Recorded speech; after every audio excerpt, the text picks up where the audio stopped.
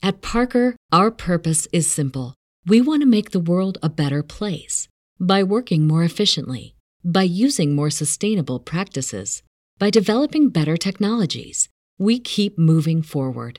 With each new idea, innovation, and partnership, we're one step closer to fulfilling our purpose every single day. To find out more, visit parker.com/purpose. Parker, engineering your success.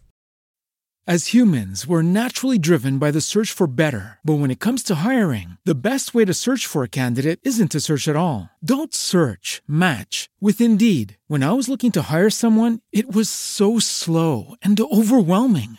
I wish I had used Indeed. If you need to hire, you need Indeed. Indeed is your matching and hiring platform with over 350 million global monthly visitors, according to Indeed data, and a matching engine that helps you find quality candidates fast. Ditch the busy work. Use Indeed for scheduling, screening, and messaging so you can connect with candidates faster. And Indeed doesn't just help you hire faster. 93% of employers agree Indeed delivers the highest quality matches compared to other job sites, according to a recent Indeed survey. And listeners of this show will get a $75 sponsored job credit to get your jobs more visibility at Indeed.com/podcast. That's Indeed.com/podcast. Terms and conditions apply.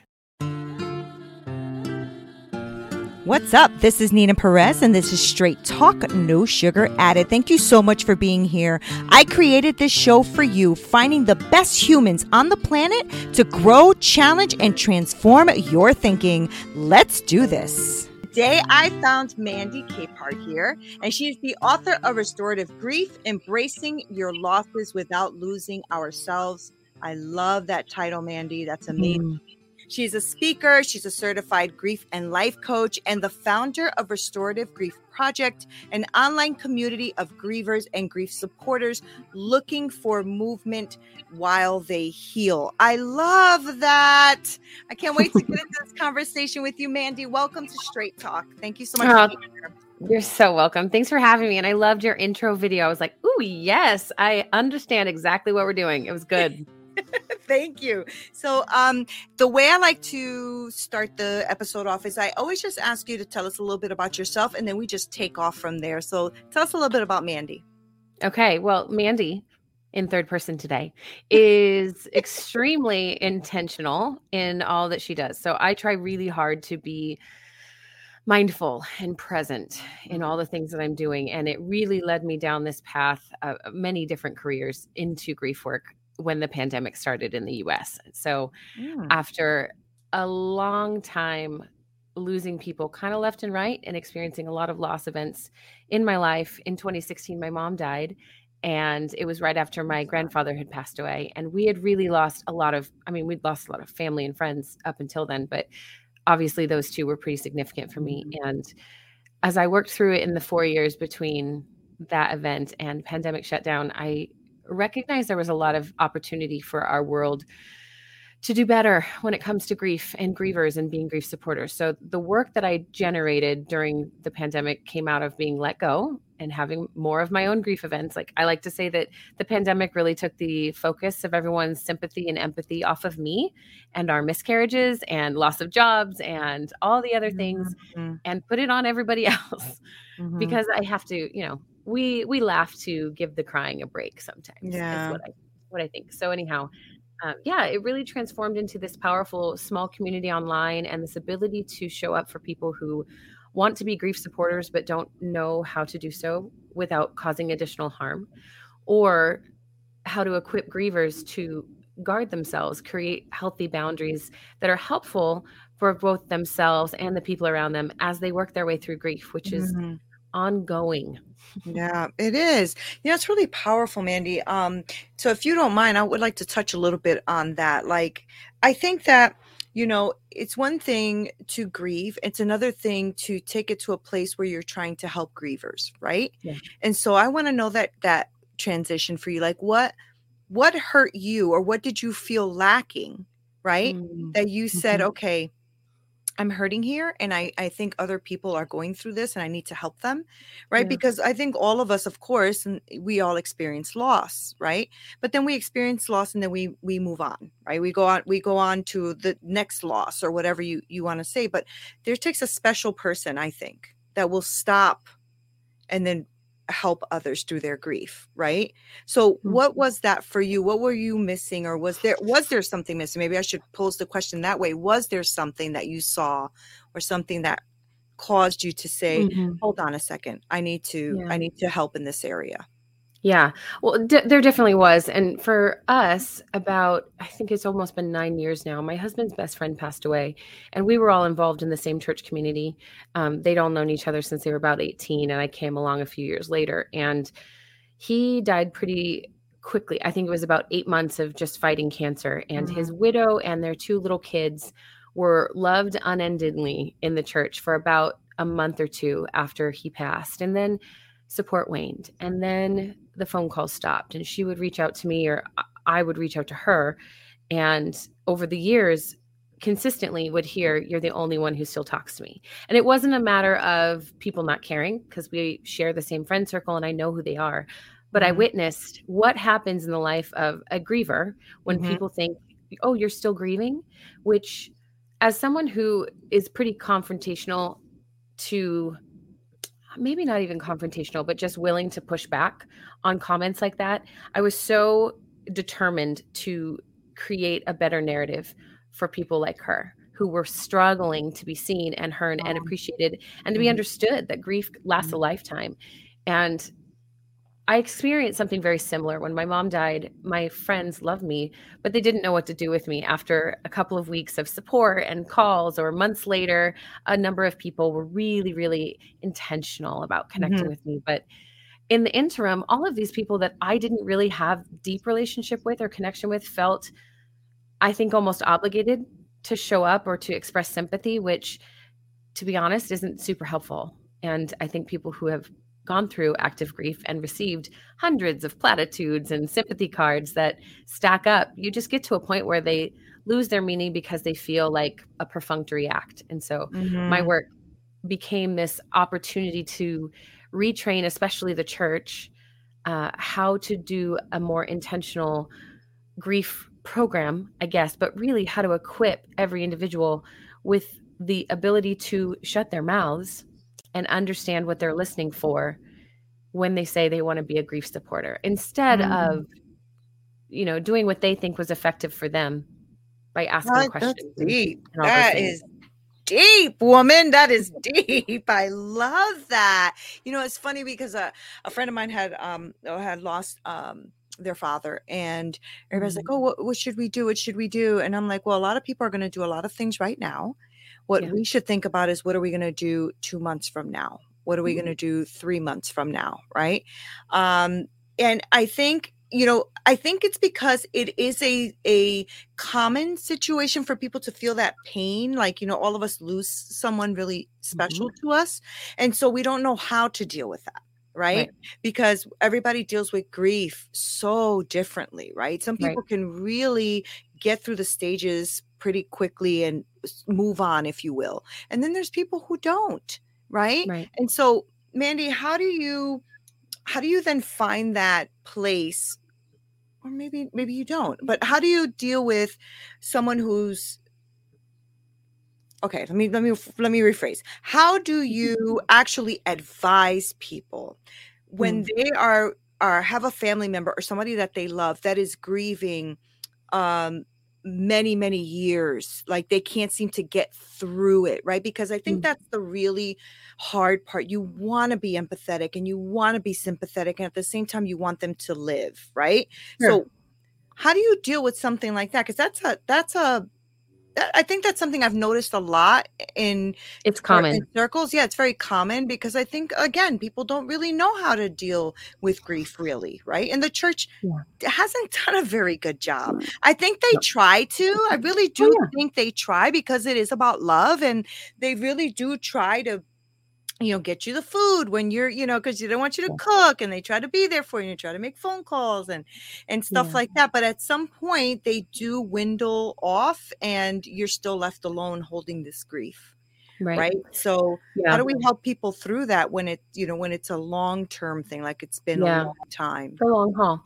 The first thing I do with anybody is tell them, break up with the 5 stages. Get that out of your head, because grief is cyclical. It's not linear. Yeah. And those 5 stages are, denial. I've gotten them out of my head. And so all of a sudden I'm blanking. Denial, anger, bargaining, depression, and acceptance. And the truth is, those were developed in response to witnessing terminally ill patients come to terms with their own life coming to an end.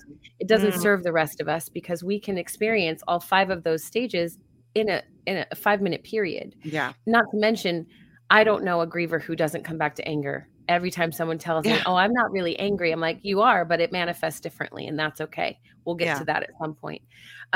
Removing what we believe to be true about grief and what we have experienced in our story is how we show up on behalf of other people.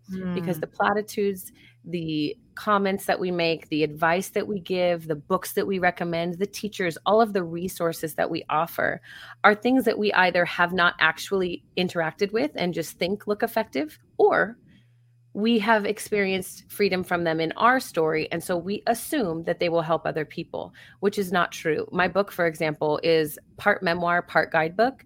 And I'm very specific when someone asks me, would this be good for so-and-so? I ask a lot of questions, and half of the time I say, no, that book would not be effective for them. It would actually cause more harm. Don't you dare. Or say, I know the person who wrote this if you're interested in asking them some questions, and I'm happy to do that. But as grief supporters, we have this unintentional behavior that centers us in the narrative on someone else's story. So we show up and we find out that someone that we love has passed away and their spouse is standing in front of us. We are overcome, understandably so. And whether or not we decide to, grieve actively right then and there, or simply say, oh my gosh, what can I say to you, this person, to no longer feel uncomfortable, because it's uncomfortable to be faced with loss. And in that moment, we have the choice to center on our own and focus on our own discomfort and say the comforting thing, or we can be quiet.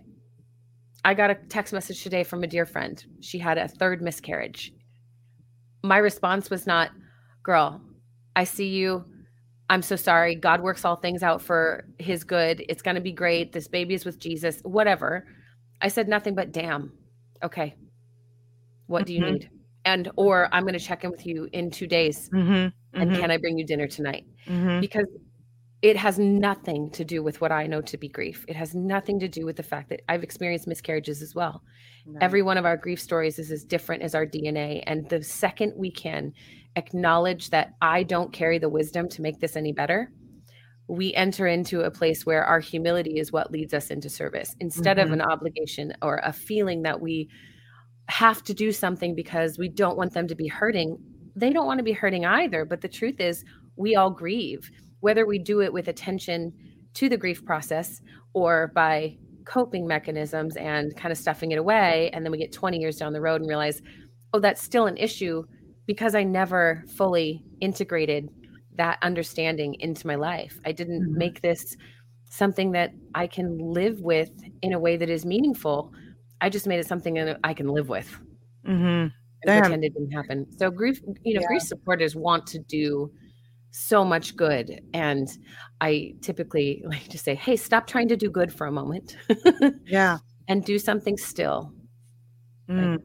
So that's really, first off, I'm sorry about your friend, because that is a heavy thing to carry. That's heavy. That hurts, and I wouldn't know what to say either. Right. And I think most of us are in that position. Right. And I always, well, at least as I've matured, as I've gotten older, I stopped saying the things like, oh, everything happens for a reason and your job is with God. And I've stopped that because good job. I stopped that because I realized it's not helpful. It's not helpful. And when I'm grieving, I just want to tell you to shut the F up. Like, you know what I'm saying? Like, I mean, I'm just being real, but like, I've had loss too. And I'm just like, just shut up. You know, I don't, it's not what you want to hear at the moment. And maybe you Right. do believe that, even if you do.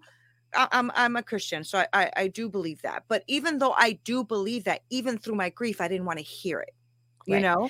So yeah, that was a good I think response you gave her. How did she oh, feel thank about you. that? How do you Oh, think she she feels responded with a about that? heart emoji. Yeah. She knows me really well. It was the same thing with another friend today on Twitter, said something like, I'm sad and miserable.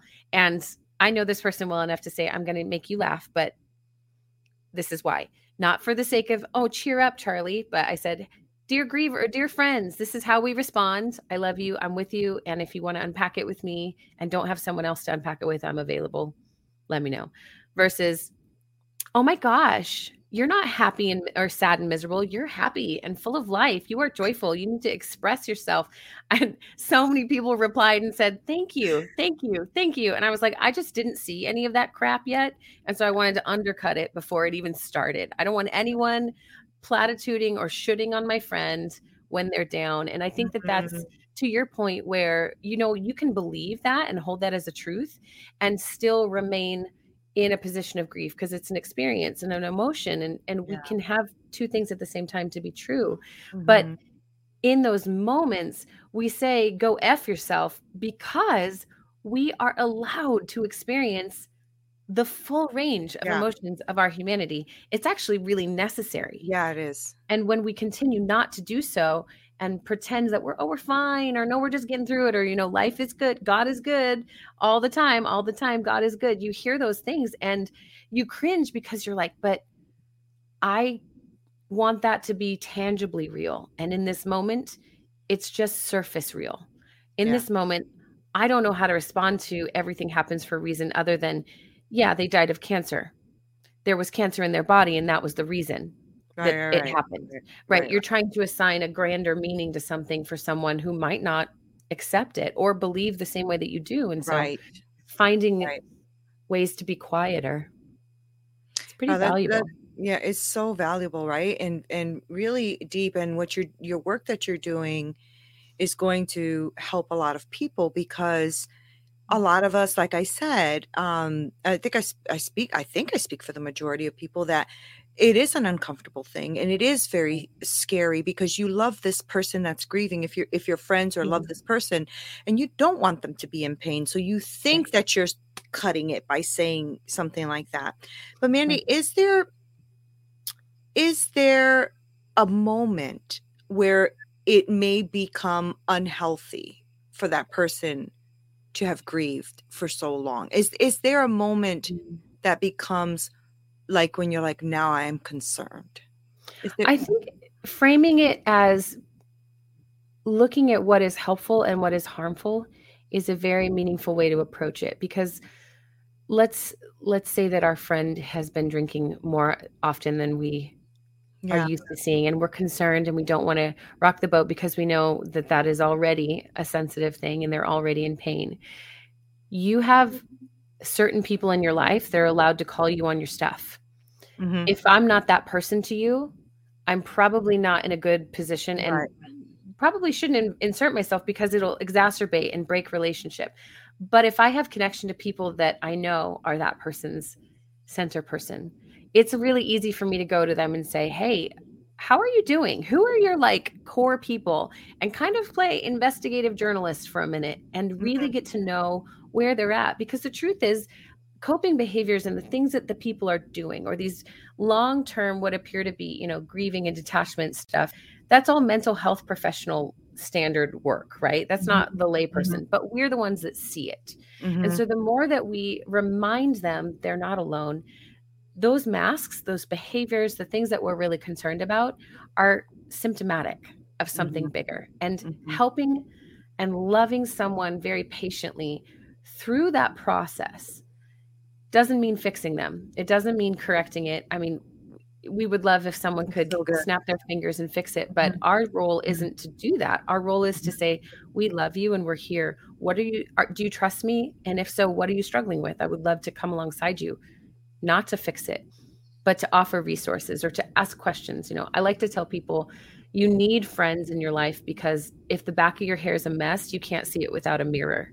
Right. or a really good friend who will tell you, girl, you got to deal with something back there. It's the same thing with our lives. We don't realize what we're experiencing until someone else reflects it back to us. And then all of a sudden the little synapses connect and we've built this beautiful bridge of understanding. And now we get to move forward with that new information or not. We could choose to say like, cool, I see what you're saying. I don't care. Right. You know, Right. Yeah. Anyway, I could go on for that, but No, I mean, that's really good because, you just said so many powerful things. And, I'm starting to like think about like how. At Parker, our purpose is simple. We want to make the world a better place by working more efficiently, by using more sustainable practices, by developing better technologies. We keep moving forward. With each new idea, innovation, and partnership, we're one step closer to fulfilling our purpose every single day. To find out more, visit parker.com/purpose. Parker, engineering your success. As humans, we're naturally driven by the search for better. But when it comes to hiring, the best way to search for a candidate isn't to search at all. Don't search, match with Indeed. When I was looking to hire someone, it was so slow and overwhelming. I wish I had used Indeed. If you need to hire, you need Indeed. Indeed is your matching and hiring platform with over 350 million global monthly visitors, according to Indeed data, and a matching engine that helps you find quality candidates fast. Ditch the busy work. Use Indeed for scheduling, screening, and messaging so you can connect with candidates faster. And Indeed doesn't just help you hire faster. 93% of employers agree Indeed delivers the highest quality matches compared to other job sites, according to a recent Indeed survey. And listeners of this show will get a $75 sponsored job credit to get your jobs more visibility at Indeed.com/podcast. That's Indeed.com/podcast. Terms and conditions apply. How does this work for you, Mandy? Like, I know that I have a beautiful audience of people that love to like follow people that they listen to on my show, and they're really interactive, and I love you guys. You guys are an amazing audience. How do you do this then, Mandy? How is this work done? Like, how do you go through helping navigate someone through this when they contact you? It's a good question. So I work, my one-on-one coaching practice is full right now. So primarily I'm working in the Restorative Grief Project, which is an online private free coaching group that you mentioned earlier. And the beautiful thing about that is it's a very low-key, safe place where there are zero expectations of anyone doing any of the work. But the idea is, hey, here's a safe place, a community where you can just come and observe people doing grief work. You can come be a fly on the wall if you need to, but at the same time, there are so many different guides and teachings built into the group that you can walk yourself through, that you can at any given point stop on something that I've developed and then ask questions or re-engage the group in this conversation. Wow. And it's this collective healing piece that has been so transformative for people, because the reality is we believe we have community until we start grieving. And then we look around and say, are you kidding me? I thought I had people, but I don't know how. And it sucks because that happens after the fact when I wish, and I'm trying to teach people how to create that level of community, that tight little circle of people around them before there's crisis. Yeah. But that alone is hard to do. So I'm an extrovert, and I'm very much like, I joke that all my friends are introverts that I've snatched up in public and said, hello, I see you and you're mine now. Right. I collect them. So I get that it's not an easy thing to do for everybody. However, there's so much value in getting outside of our comfort zones in that respect, because grief will not respect your comfort zones. Grief will say you're now in misalignment in every part of your aspect or every part of yourself. So in the group itself, all of the work that I'm doing is based on this whole self model of grieving, knowing that we are whole individuals, mind, heart, body, and spirit. And in grief, we go into misalignment in all those areas. And our role to find healing looks like observing our lives in a way that we identify what has turned us out of alignment with our values and what we want and who we believe we are and where we're headed. And then finding practices that bring us back into alignment. So if we notice like, hey, my thoughts are super intense, they're really scaring me, or they're really negative all the time, or gosh, my emotions are just a roller coaster. I don't know what to do, or my body is having aches I've never had before, migraines, tummy issues, or even my spirit is completely numb and disconnected from everyone around me, and I have zero interest in connecting with any spiritual practices that I experienced before. All four of those can happen at the same time. So advising people to look at themselves with a new lens, whether that's through someone else that they trust, or simply by sitting down and being very vulnerable and honest with ourselves about what hurts the most, because you can't focus on all four at once, but identifying which one is the most pressing for you. Would you like to be rid of those intrusive thoughts? Would you rather get your emotional state to one that feels more even keel? What is it that we can support you through? And then helping people identify what it is that hurts, how it is out of alignment with their values, and what actions or techniques they are comfortable with or they're interested in taking that they can commit to for themselves to move forward. Because the truth is, every time we commit to an action, we will experience even an iota of healing each time that we do it. And so as we practice, we take stock on the front end. Oh, I feel, crappy, 10 out of 10 crappy. And then we get to the end of whatever practice we've established for ourselves and we say, okay, I feel 9 out of 10 crappy. That's healing. Even though I still feel 9 out of 10, it's better than I was. And so where we celebrate, we go back to. So the more that we practice those little tiny steps, it's like baby steps from What About Bob, right? I'm doing the work. Yeah. It's those little wins that you need, right? In your emotions and in your mind. I totally get that. So I have a couple questions. So one is, do you think that, because you said that grieving is cyclical. Yeah. So do you think that you can be healed from grieving? Can you be healed? Personally, I don't believe in closure. I think we are constantly being re-triggered and reminded of our pain and our losses. I do think there is healing available. I do think the more that we learn how to understand our stories and integrate what has occurred in our lives into the richness of who we are, we become fully and more human. Fully alive, and learning how to lean more into the values and things that are important to us. There are plenty of people who believe they've been healed from their grief, and that's beautiful. I'm not going to question their existence. In my experience and in the clients I've worked with, not one of them has ever said, oh, cool, I'm healed. I'm done. I no longer feel any sense of loss on that person. And the people that I have found, this is going to sound, I'm going to say it anyway, Nina. Say it. I'm going to say it anyway.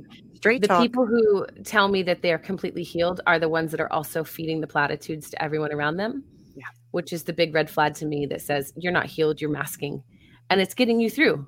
But are you living fully alive? Are you in alignment in all of yourself? Are you living into your values? Are you in your integrity? When you say, I genuinely believe this, I'm like, your certainty has, ooh, girl, it is thick. Is it actually serving you well? And is it showing up for you on behalf of everyone around you? Because if I walk into a room and I have caused harm because of my certainty about grief work, the first thing I'm going to do is say, please tell me so that I can shift what I'm doing. So if your certainty, if you walk into a room and you've helped all these people through grief and they can all say unequivocally, yep, everything she says is true and is helpful. Okay, but somebody's lying to you. Right. I was gonna say, who's selling that bridge, Mandy? Who's selling that bridge? It's just not.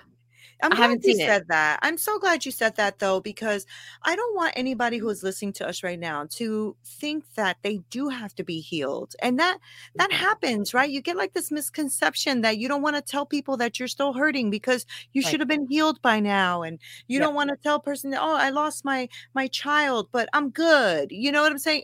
It's okay. And it's okay not to be good. So that's why I'm glad you said that, because I think there is a huge misconception that you are supposed to be healed. And I'm so glad you answered it that way, because you're not going to be healed. And it's okay. I mean, you're just going to have really good days and really not so good days, you know? And I think that's beautiful. And I did want to ask you about, when it comes to grieving, do you deal with grieving all on a level that is grieving, or is there levels of grieving? Like, and what I mean by that is, I lost a child, I lost a job, right? Right. You can grieve both. You really can, right? Or you can grieve them both. So do you think that there are different ways of dealing with the grief according to what the grief is or why it's there? So short answer is no. What you're talking about is disenfranchised grief. And so there are grief professionals in the world who will say that absolutely there's a hierarchy of pain and loss. That is where you hear people justify minimizing their own loss by saying, well, I'm really sad about losing my job, but there's a war in the Ukraine. So I guess I should buckle up, Buttercup, because my life isn't so bad. It could be worse. Those are all minimizing statements that steal your ability to remain present with yourself. And so anytime I hear someone say, oh, I lost a job, I broke up with them, I was expecting this thing and it didn't happen, I lost a child, it does not matter to me where your loss came from. If it is affecting your ability to fully be a human and participate in your life, then your loss is valid. And that's one thing that as a grief supporter, you can be, I try to empower people to push back when they hear that language, not in a, hey, screw you, you can grieve and that's what you need to be doing. But in a, hey, do you know that your loss is just as valid as the refugees who've just immigrated to the country or as the mom who just miscarried? Yeah. Because your pain is real and there's no one on earth who has my respect who says otherwise. Who says that, well, actually losing a spouse is the worst pain. To you. To who? And right. Yeah. To who? Right. To whom? To some people, losing a spouse would be a godsend, right? That would be a healing moment for them to be removed.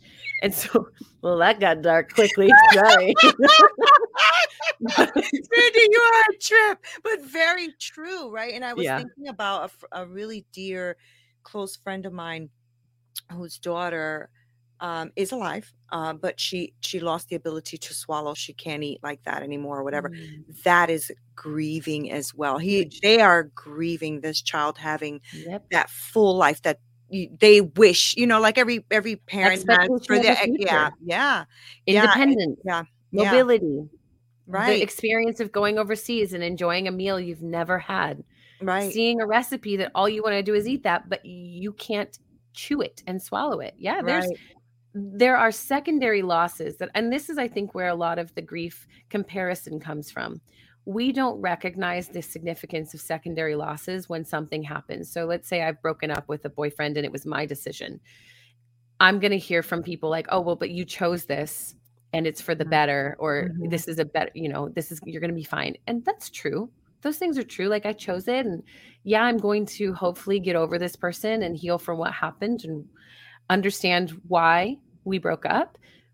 But then I realized, oh, right. But we shared all of those friends and the friends are being weird and dividing. Okay. I've lost those relationships. Yeah. Oh, but we also both really love that restaurant. And I don't think I can go there again without him. And, we had this dream of going to Italy and holy crap, if I go, I'm going to think of him. Okay. This sounds dramatic, but this is true. Like this is how people think. And we minimize those thoughts as if they're not okay. But if we were willing to say, well, what does that look like? What would it look like to integrate this dream of going to Italy, of eating at that restaurant again? How do I bring what I was going after in those dreams into alignment with what I actually want in my life? Well, if I want to travel, I don't have to write an entire country off because my ex was from there or because they wanted to go there too. Not going to run into him. Plenty of people go to other countries and it's not affecting me. You know what I mean? Like it's not that you need to have rational thoughts about how to work through grief because it's not possible. If it was irrational in the first place, rationality is probably not going to pull you out of it. However, becoming aware of what has pushed you out of alignment in those areas and what is causing you to no longer feel comfortable in your own skin with those like decisions is how we can recognize all those secondary losses and dial it back in and with some compassion and curiosity for ourselves. Like, oh, that was a secondary loss. I didn't realize I had my hope in that too. But now that I've seen it, I'm not going to carry it for 30 years and suddenly be triggered when my now husband takes me to Italy and we say, oh, I was 30 years ago, I dumped a boyfriend and I thought I'd never come to Italy because of that. It seems so silly, but it's real. Yeah. It's real.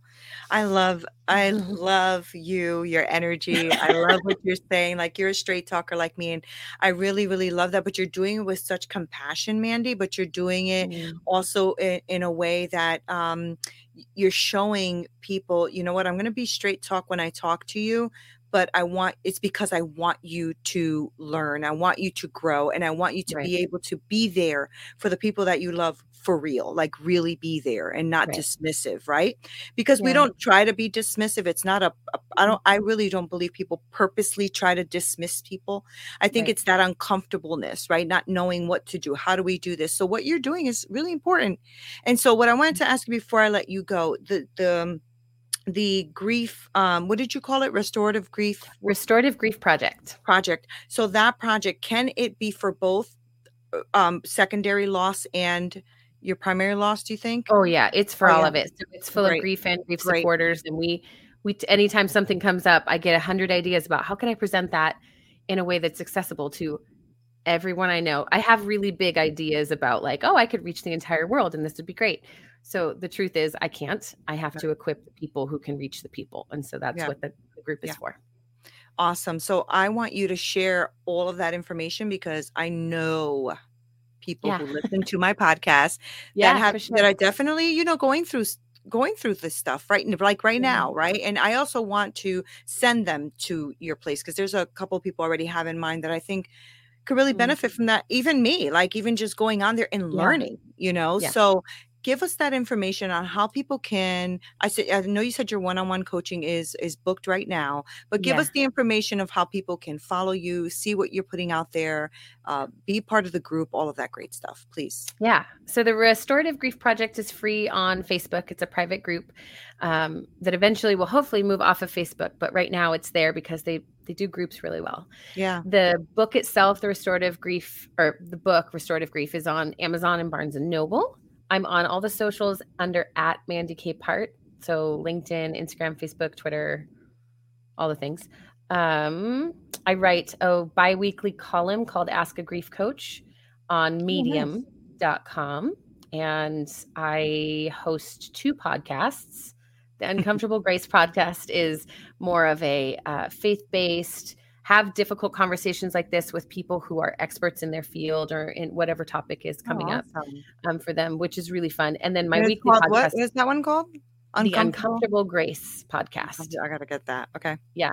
I love it. The guests this season are blowing my mind. And I'm just like, I am not worthy. I am not. Okay. And then the Restorative Grief with Mandy Capehart podcast is weekly. It has interviews, but it also just has short little snippets. Because when you're grieving, it's really hard to take in information. It's hard to read. It's hard to listen. It's hard to focus beyond a minute at a time. Yeah. And so they're very short interview, or the interviews are longer, but the teachings are short, as are the chapters in the book. They're like a page and a half so that you can digest something and really sit with it and feel capable of reconnecting to something without feeling like, cool, here's 32 grief books I've been given. Right. And I have no desire to read any of them. That's so true. That's so true. Yeah. And as you're talking, I'm like, oh, Nina, you got so much to learn. I've done so many of these things. And as I'm growing, yeah. And as you're growing and I'm stretching and learning, I'm becoming more empathetic and more compassionate and I'm a big extrovert as well. So I love to connect to people. And so sometimes you feel like you need to be there in that way. And sometimes I do the same thing, Mandy. I'll just go, damn, that freaking sucks. Right. And that person's like, yes, that sucks, and I think that's all they need. More than anything. Yeah. Yeah. Yep. But good to be witnesses. You are amazing. I love you. You're amazing. I love the work that you're doing, Mandy. I really do. Thank you. It's not ever what I thought I would get into, but here we are. Here we are. And you're doing it well. You're doing it well. So thank you for being on Straight Talk. I appreciate you. Welcome. Thanks for having me. Thank you, guys. Thank you so much. I know that you love this conversation. I know we could have probably talked for an hour, but We're going to keep it cool. We're going to keep it cool. So make sure that you guys follow Mandy. I am going to put all of her information below and her book information and all of that. I really want you to get into the project as well. I'll make sure to link that below as well. All her show notes will be there. Hey guys, thank you so much for listening. You are the best. Okay. I have the best podcasting community ever. I really do. And I appreciate you guys being on here. Make sure you go on to winject.com/register, winject.com/register, and register for my free community, because I want to be really connected with you, and I want us to brainstorm and be with each other and connect in a deeper way. If you are looking for coaching, please make sure that you also email me at hello@straighttalknosugaradded.com. I work with women and I help them develop that business that they are envisioning in their hearts so that they can win. Thank you guys so much for being here. Love you, love you, love you. This is Nina Perez, Straight Talk, No Sugar Added. Until next time.